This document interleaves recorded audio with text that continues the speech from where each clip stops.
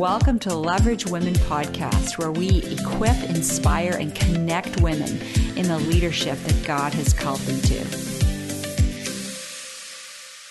So welcome to our podcast, Anne. We're so glad that you could join us today. My name is Krista Penner, and I'm here with Anne Barnard Ball from New Hope Ministries, or actually New Hope Community Services that work out of Surrey. And she's going to be sharing with us today some of her journey in leadership and some of the things that she does with New Hope. So welcome, Anne. We're so glad you're here. Yeah, this is a lot of fun. Yeah, it is. We're kind of new to this podcasting thing, and we're doing our best with it. Just really wanting to connect with our Leverage tribe and also with our Fellowship Pacific family. We have a feeling that when we're done here today, we'll be looking at the content and realizing that this is really applicable, not just to women who are in ministry, but to people who are in ministry, people who are joined with our fellowship and want to know what's happening with some of our ministries, our partnering ministries. Because as you know, we really value the partnerships that we have with ministries like your own and the things that you're doing to really be the arms and feet of Jesus in our community. So we're going to just start today, Anne, by getting to know you a little bit. And so I wanted to ask you a little bit about your early life, where you grew up, what you did for fun, how you saw God shaping you even in childhood for the things that he was going to call you to. So I grew up in Cambridge, Ontario, about an hour west of Toronto, but also spent a lot of time in southwestern Ontario in a place where nobody's ever heard, called Durham Centre and Otterville, because my grandparents had a dairy farm there. And because both my parents worked, I spent my summers working on the farm with my grandfather, and loved every minute of being on the farm with him. And when they sold the farm, they built a small house in Otterville, Ontario, which is a village, and had a ton of fun terrorizing the village with my cousins. And roller skating was a big part of my life. Hanging out with my friends. My mother would always lament the fact that I had my nose in a book all the time.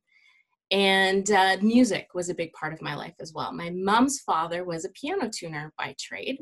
And so taking music lessons was a non-negotiable. It had to happen. And so I started piano lessons when I was 4, and I finished when I was 22. And so my piano teacher, Mrs. Last, was a big part of my life. At my wedding, she was like an aunt to me more than anything.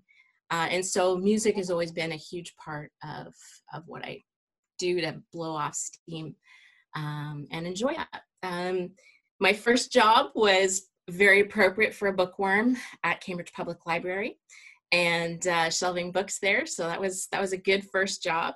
And I also did a stint in university in a factory. And that really helped me appreciate my parents, who both worked in factories, but taught me that I really didn't think I was cut out for factory work. And so it was a really good impetus to continue with my education and pursue my university and now graduate studies as well. So I value people who work in factories. They do a tremendous work, and just not what I'm cut out to do. It's just fascinating to hear this part of your journey, because you talk about being a bookworm, you talk about, your education. Where in that journey did you kind of go, oh, I think I'm an aspiring leader? Did you ever think of yourself as a leader in those days? Never. I grew up in a Christian family, so often we didn't talk about that sort of stuff. You just were, right?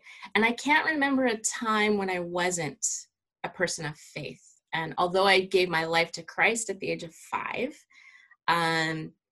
and so I guess you could say I was a leader in that I was always rounding people up to come to a Awana club that my church held. And my friends would all come to that, but never ever considered that as part of who I was. It was just one of the gang. That's fascinating. So really that concept of leadership is just being like Jesus in your life. Really started to pave a path that you didn't even know where it was going to lead. Yeah. And I think my parents were great examples of that. I grew up in a low income family, and my parents were always exhibiting some leadership in terms of helping people who had less than we did. And my mom was a big supporter of single women and making sure they had groceries for their kids and making food for them, because she had a little bit of a catering business on the side. And so she was always doing practical things to help people. And that's how she was wired.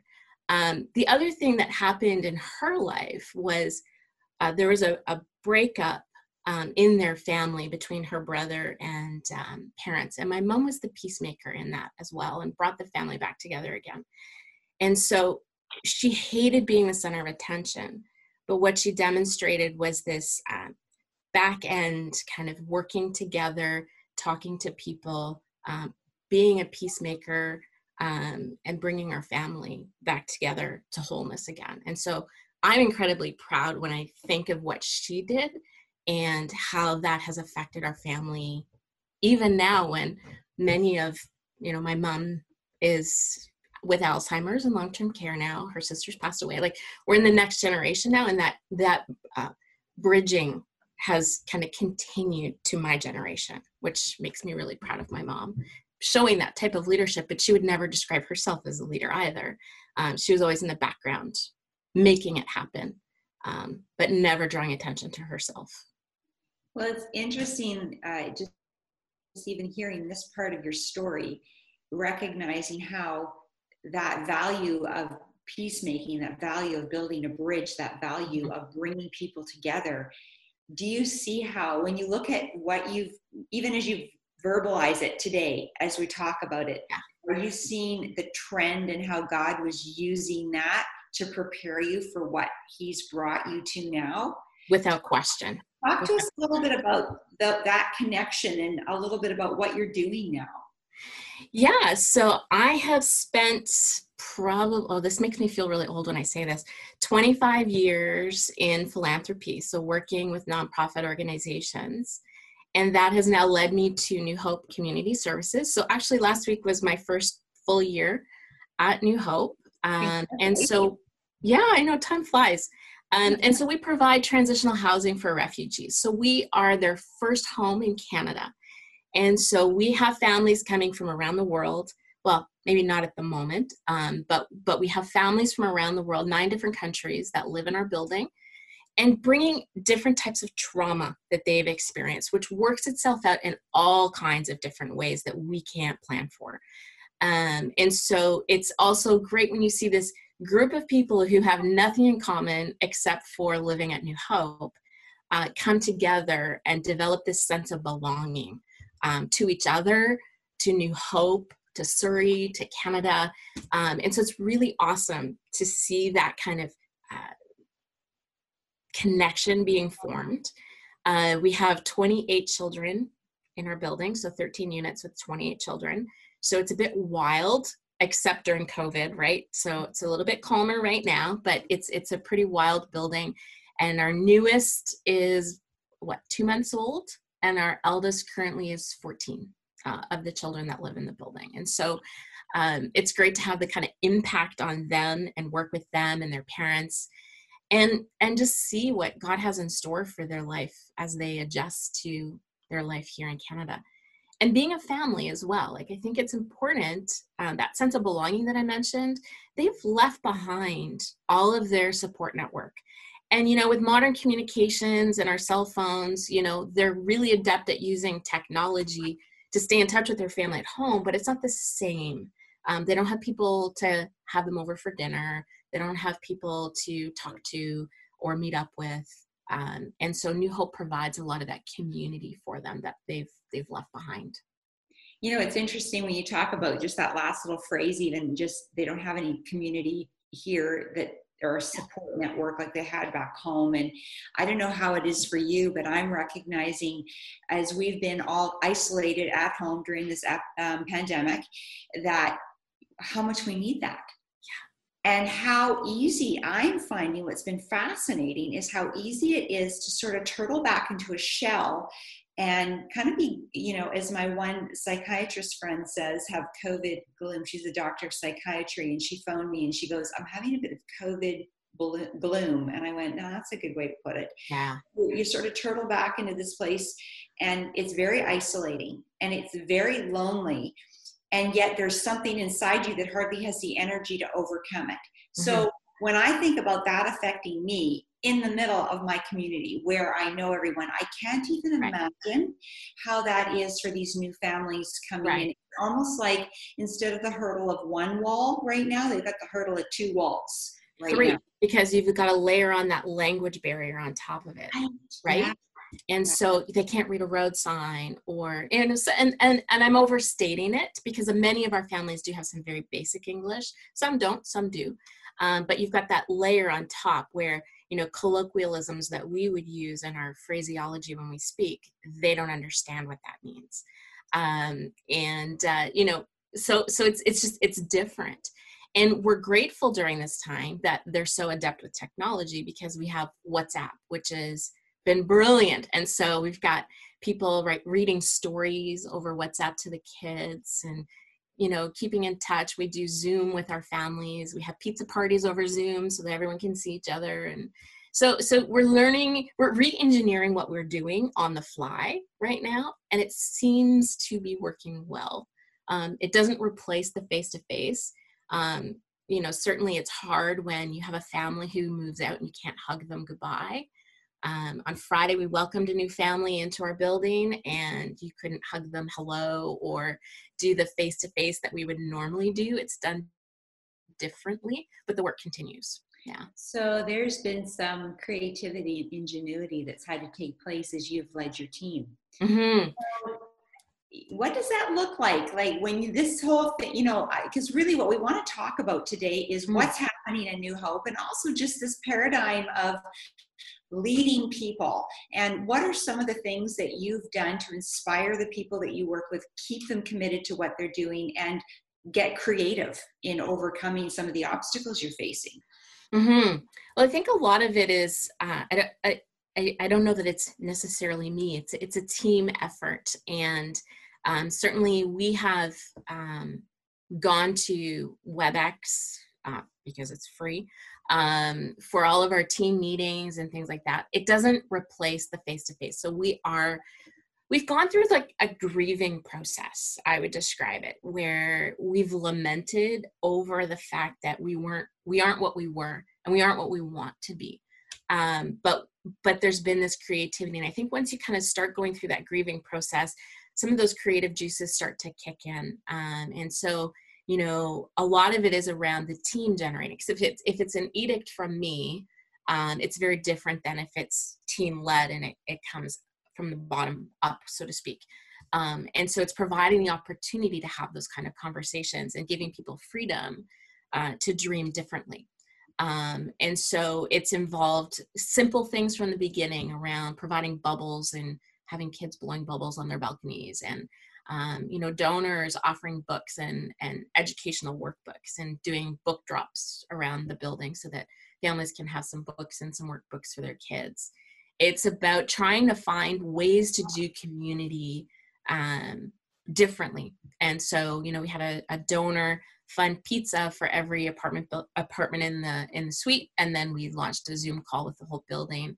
We launched doing we have a kids club that we do every week. We launched doing that on Zoom last week with scavenger hunts, Lego building contests, all kinds of stuff. We've also learned how to use our phones again. You know, it's about having phone calls and checking in with our families, making sure everyone's okay. It's also been really interesting because this is a season of move-outs for us. We had about 8 families scheduled to move out between January and August. And so we said to our families, you know what, it's COVID, don't move. It doesn't matter.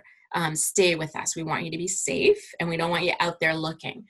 But because no one else is out looking, there's some great affordable units that have come on the market. And so a lot of our families have chosen to move. But for us, the borders are closed. So where do we find families to now move into our building? And so, you know, we've got a number of families who, when they come to Canada, end up in a shelter.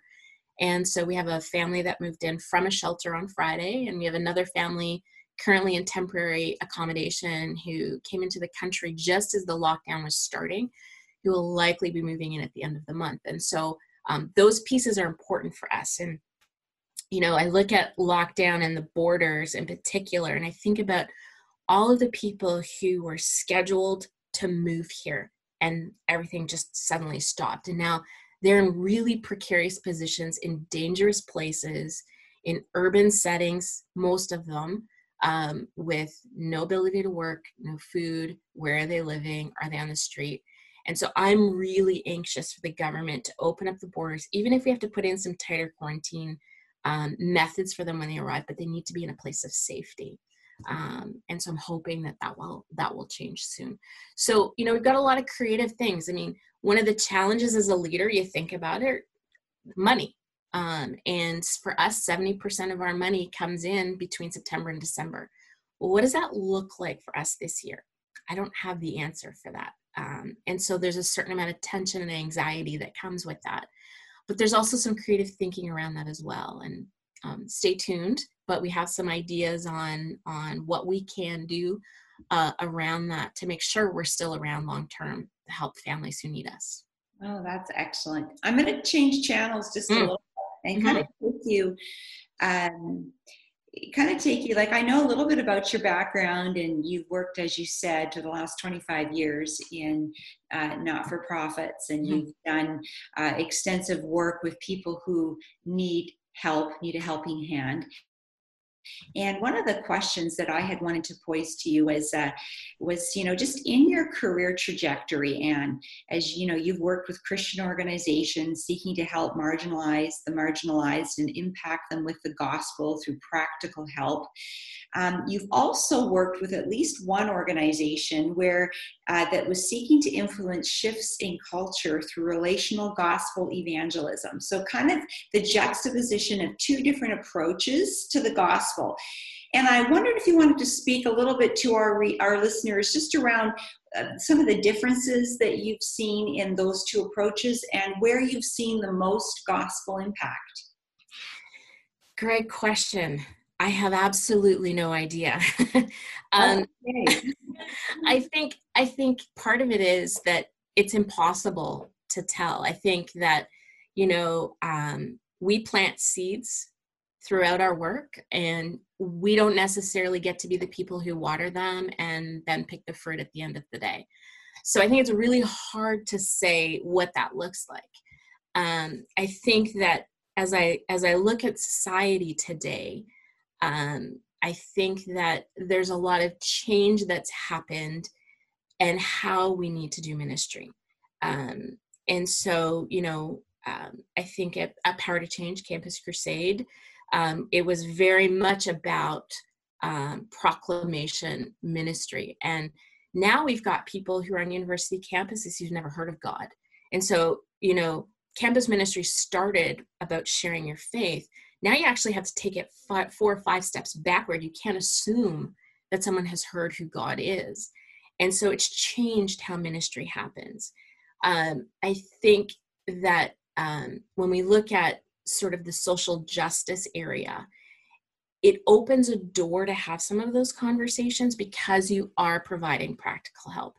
I would also argue that it's very dangerous because it's easy to do the help without the gospel piece. And so I think for a lot of organizations, there's a real risk of drift away from founding principles. You can look at Harvard, Christian Children's Fund, the YMCA, like you can start to name some of those organizations who have made that decision to remove faith or gospel from their work. And now they're, they've completely walked away from their founding principles. And so I'm passionate for New Hope to bake that into who we are in our guiding principles, mission, vision, values, because I think it is important for us to always stay focused on the why we do this, because I think it's far too easy to drift away from that. At the same time, we want to balance that in doing it well so that people don't think we're just helping them because we're trying to convert them. That's part of what we want to have are those kind of conversations. But every human life, it deserves to be treated with dignity. And I think this, this provides us with an opportunity to do that. Well, you bring up such a good point, Anne. I didn't mean to cut you off. I just, Yeah, no. the whole idea of understanding and not drifting from your values and Yeah. drifting from your original mission, that really is a message that anyone in leadership listening to this podcast needs to be reminded of. It's always going back to, am I behaving like what I really want? Am I in align? Is my behavior, my actions in alignment with what I say I'm going to do or where I say I'm going to go? Yeah. And it is so easy to drift. Well, and when you're in an organization that's dependent on donor dollars, it's really easy to chase the dollars. And if you've got a donor who says, you know, I'd love to give you more, but you need to tone down the faith stuff, that's really hard to say no to. You know, one of the people in my life, Dr. Brian Stiller, I worked for him twice, once at the Evangelical Fellowship of Canada, once at Tyndale College and Seminary. He once turned down a gift, a large gift. We were, for the people who know Tyndale's history, we were bankrupt when I started there. And the goal was to try and get us operational again. And there was a many figure gift, like it was a multi-million-dollar gift on the table, but the donor wanted to have a voice in operations. And we actually turned that gift down. And that's always been something that I thought was very courageous. And it is a danger point for those of us who do have responsibility on the revenue side, is to chase the dollars and forget and drift away from the actual mission and your own calling too, as part of that. And so that's always something I talk to my team about is, I am attracted by dollar signs and I need people around me who will speak truth to me and say, Anne, that's really stupid. And I value those people in my life because, you know, you can get full of yourself very, very easily. You can chase those dollars and ruin something really, really good by doing that. Yeah, it's a really good point that you make. I'm really glad that you brought that up, because I think that we do struggle with that. We struggle with, it's almost like it's a little bit of the ego thing and the people pleasing thing kind of intersecting together, and then you're in a place where you can make a decision or the decision falls on you. And so that idea of having accountability with your team, with your board, and also just that continuous reminder about what your mission is. I know in our organization, we do little pop quizzes with our mission, and we do little pop quizzes with what our values are. And we got to like fill in the blank, literally, in a staff meeting. And it sounds so crazy and so fundamental.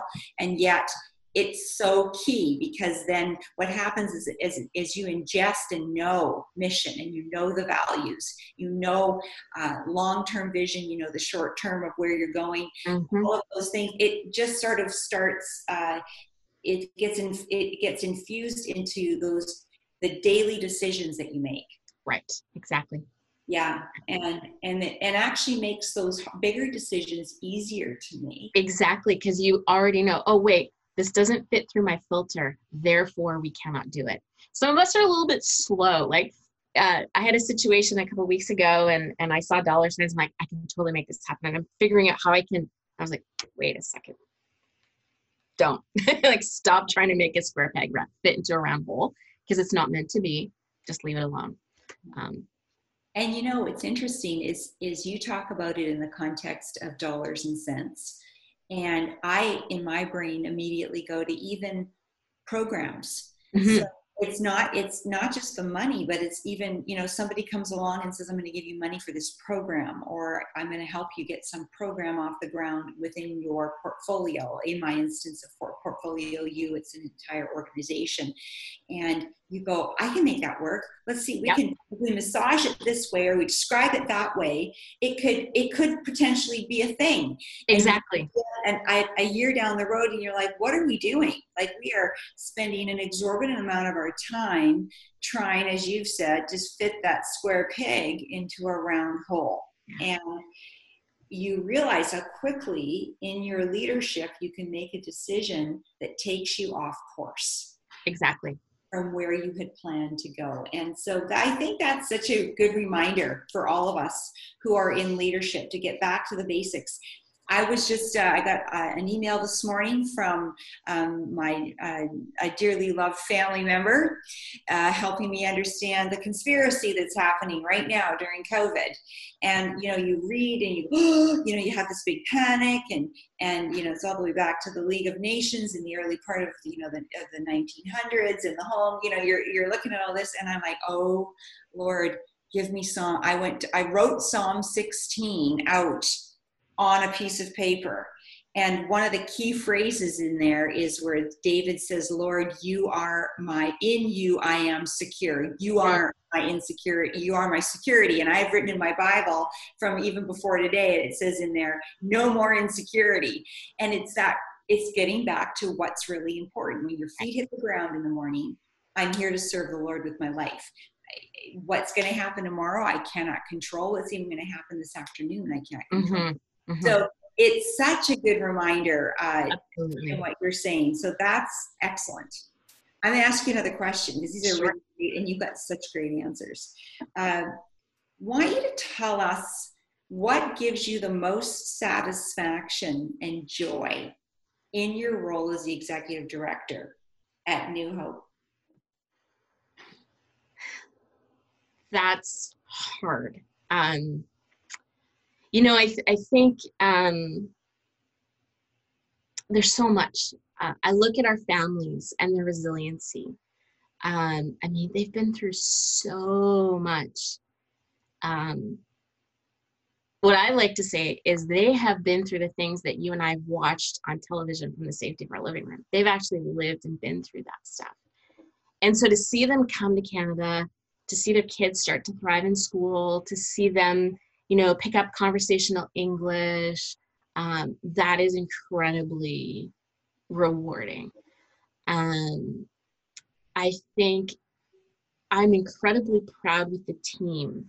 And that gives me a great sense of joy in seeing how they've managed to navigate through COVID. There was no playbook for this.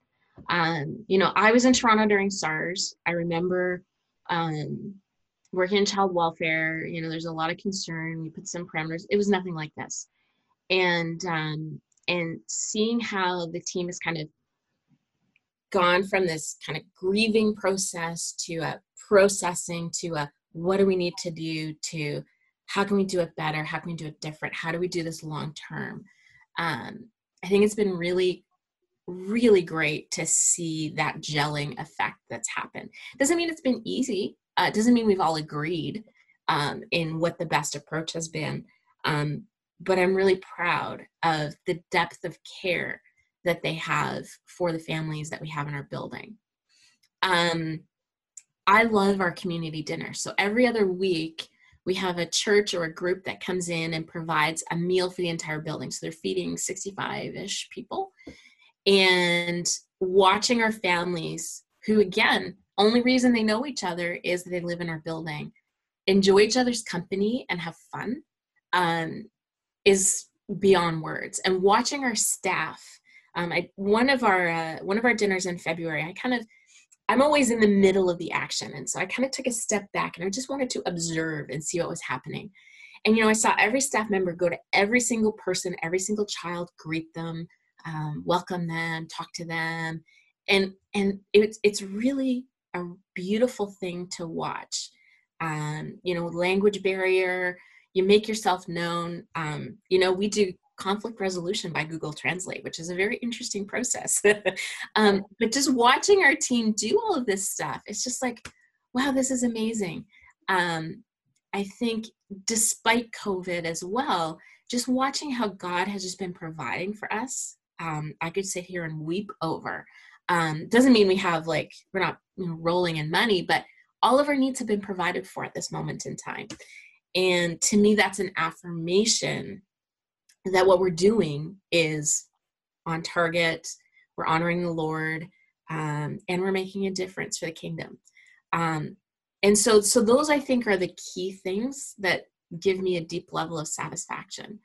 I think when you're in a small organization like New Hope, it expands your horizons. When you're Power to Change a big organization, right? $35 million organization, a couple hundred employees, and you have a lane and you stay in your lane, right?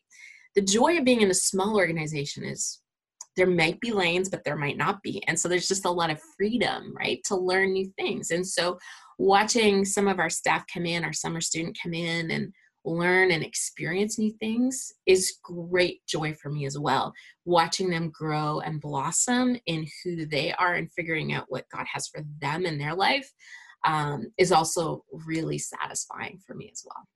Oh, that's really beautiful. I wanted to ask you that question because I remember hearing you talk about New Hope at that breakfast we were at back in January, and you lit up.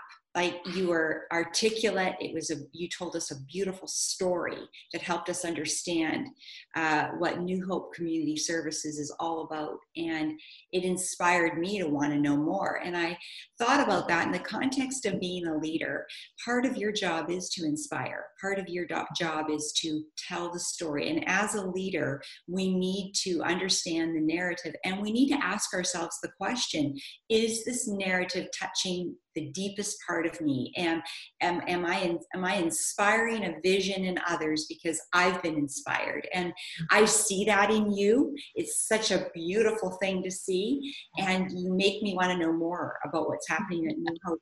But you also make me, you also instill confidence in me that I could work for you because you're a great leader. And that's part of what we need to be building in ourselves in order to do the stuff that God's called us to do. And so, as we wrap this thing up today, I just want to ask you a question, and I don't know what your answer is going to be. I'm curious to know, but you're a seasoned leader. You've been down the road a while now. You've worked for a number of organizations.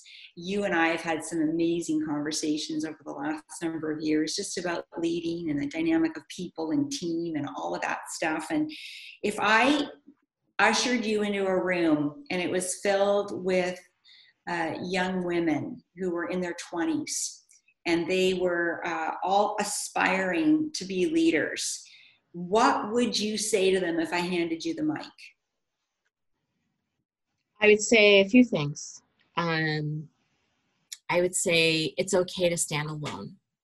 I think there are moments in your career, in your leadership, in your ministry, where you have to make decisions that are difficult and unpopular. And people will try and persuade you that what you want to do or the decision that you've made is wrong. It should be different. You should do it a different way. And people will try and convince you until they're blue in the face that their way is the right way. And it's okay to stand alone. It's lonely, but it's okay to stand alone. When you have a conviction that something is right and something needs to be done a particular way, don't be stupid about it. Take advice. But when you make your decision, stand by it. Stand alone if you have to. And know that that's absolutely okay. I would say you are a confident woman and you have every right to be at the table, and you need to show off the reason why you're at the table and never apologize for being a female. We have an incredible amount of gift to offer.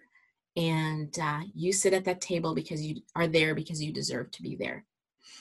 I would say be bold and take risks, but be smart about it. I think there are a few things when I look back, there are a few risks I wish I had taken, but I was a little too conservative. And so, take calculated risks, be smart about it.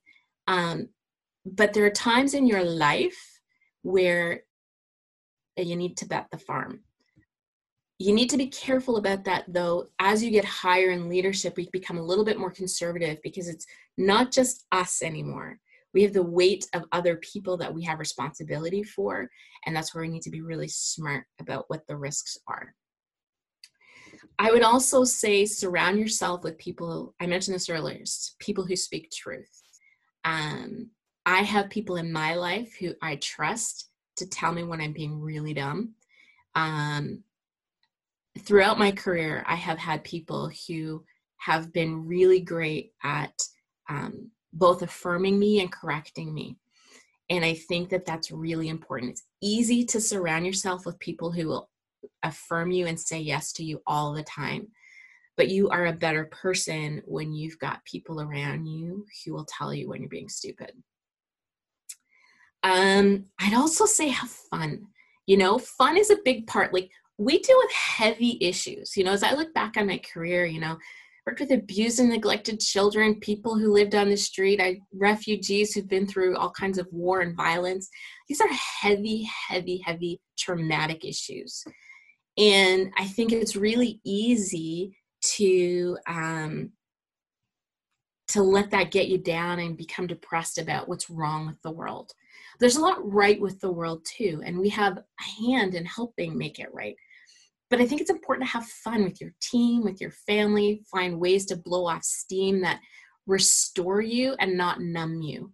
So figure out what those things are in your life that help restore you, and really latch on to those things. I'd also say be well-read and a lifetime learner. I think that when we stop learning, we stop growing as a leader. I think there's tons of great resources available to us, which we take and you apply, and nothing's ever perfect. It never ever fits like hand in glove, but there's still ideas that we can apply. And then the final thing I think I would say is be confident in who gives you your strength. Proverbs 21:31 talks about being ready for battle, but the victory rests with the Lord. And so in leadership, we have a responsibility to plan and strategize and do all those sorts of things. But at the end of the day, it's really God who is in control. And so I find that incredibly reassuring because I make a lot of mistakes. I make bad decisions. I do stupid things. But at the end of the day, I know that God can take my attempts and make it into something beautiful. And so victory rests with him. And to me, that's really important, is to remember who you're grounded in. Oh, that's really beautiful. I couldn't agree with you more. I think that group of 20-something-year-olds sitting in that room would get some really sage advice from you. And yeah, take those risks. I listen to your story and I listen to some of the things that you've said and go, oh my goodness. Yeah, I've done the same thing. There was times I should have bet the farm on a few things. And there are times when I have tried to do things in my own strength and not remembered where my strength comes from. It's applicable across the board. It's everything from the insecurities that you have to the decisions you make or you don't make, or the places that you go. It's the whole, you can question everything as a leader. You can get up in the morning and really, by the time you've had your first cup of coffee, convinced yourself that you probably should resign and do a sourdough starter. Like, that's kind of what we can do. And I think sometimes in this paradigm of leadership, we need to be reminded that we are not alone in those thinking processes, that we all go to those. Even the most successful, seasoned leaders get up in the morning, look in the mirror and go, what in the world? Absolutely. Like, how is it me that's doing They even have a name for it. It's called imposter syndrome, right? I'm an imposter. Why am I here? Yeah. I've faked it all the way to get to this point, and nobody's figured it out yet. Oh, I know. I figured it out. Yeah, I couldn't agree. I mean, I can tell you times when I've been sitting in the front row at a conference and they're about to introduce me and I'm supposed to go up and speak, and I'm looking around and going, why am I doing this? Somebody else should be doing this. What? And I'm like, Lord, help me. I don't even know what I'm going to say when I get up there. Like, that's what goes through your mind. Yeah. And so very good advice. Very good advice. Okay. I said that was the last question. I have one more last question. Okay. Just want to know, I want our readers, our listeners, I keep saying readers, our listeners, to know, what kind of books are you reading these days? Oh, great question. What's a fave that you think people should read? So right now, I've been doing a lot of inner work because I'm not really good. So some of your listeners will have Berkman. So I have a very extremely high activity score. I'm a 97 out of 100, and I have a thought score of 4. So I'm moving and I'm making decisions, right? Like I'm moving and I don't take time. And I feel like if I sit down and I contemplate and I think of all the other things I should be doing that are much more productive. And so I really struggle with that in my life. And so I picked this. Oops, I got a big post-it note of notes on the front. I'm going back to Dallas Willard's The Spirit of the Disciplines right now. So this is one of my books. I'm also working on a master's degree. So a lot of what I'm reading isn't what I would necessarily choose to read. So I'm reading on humanitarianism and suffering. I'm also reading Alexis de Tocqueville, On Liberty by John Stuart Mill, and The Theory of the Division of Labor and Society by Emile Durkheim. So a lot of philosophy at the moment as I'm beginning the thinking part of my thesis. So not a lot. So this is my good one. The other one, do I have that here? No, I don't have it on my desk. My board has just gone through the book Mission Drift, which is written by, it's a faith perspective, but it talks about how easy it is for faith organizations to drift away from their founding values. So those are the big ones at the moment. That's excellent. I know that I have to stay on track with reading something that keeps me focused on the right stuff. We read quite a bit, of course, with our organization also, but what's hit me lately is that book, You Are What You Love by James K. Smith. It's on the liturgies and rituals that really, it's discipleship seen through the eyes of liturgy. And my sister is sending me, I don't know if it's the Book of Common Prayer, but she's sending me a liturgical book that she found the one she's sending me might be Presbyterian in its background. I'm not sure because she's a Presbyterian, but just the idea of dwelling on the scripture and letting what I know to be true of God inform the decisions that I make, and confronting liturgies in my life that aren't God honoring, and recognizing that I am what I worship. Mm-hmm. And what am I worshiping? How am I worshiping? So it's been really good. I like to get up and go also. My thought score is a little higher than yours, Anne, but I did know you're wearing a red sweater, which would really speak to your high activity score in the Berkman. Really? Okay. Yeah. Just saying. I'm just saying. Just kind of going back on the liturgy, one of the other great books that I use on a daily basis is The Divine Hours by Phyllis Tickle. And so that comes from, I believe, like a more Catholic Anglican type of perspective, but it has morning, midday, and vespers. And it's a walk through a psalm,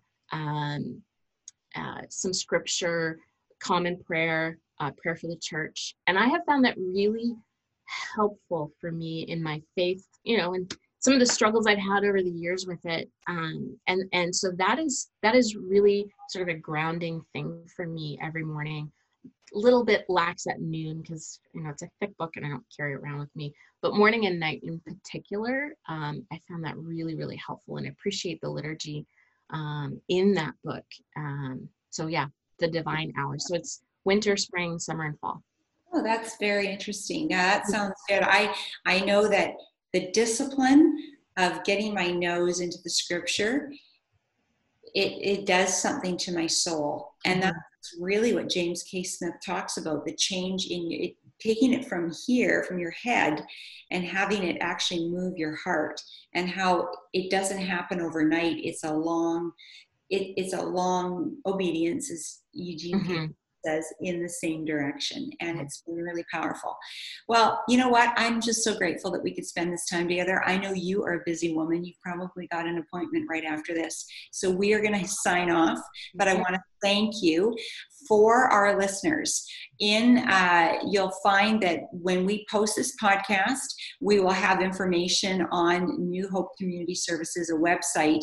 So if you wanted to get in touch with Anne, you were wanting to give a donation to New Hope, you want to know how you can help or get involved if you're in the local area, we will have information available for you to do that. And Anne, I just thank you today for taking the time to have this really great conversation. Really great way to get the day off to a good start today. So Thank you for inviting me. It's been fun.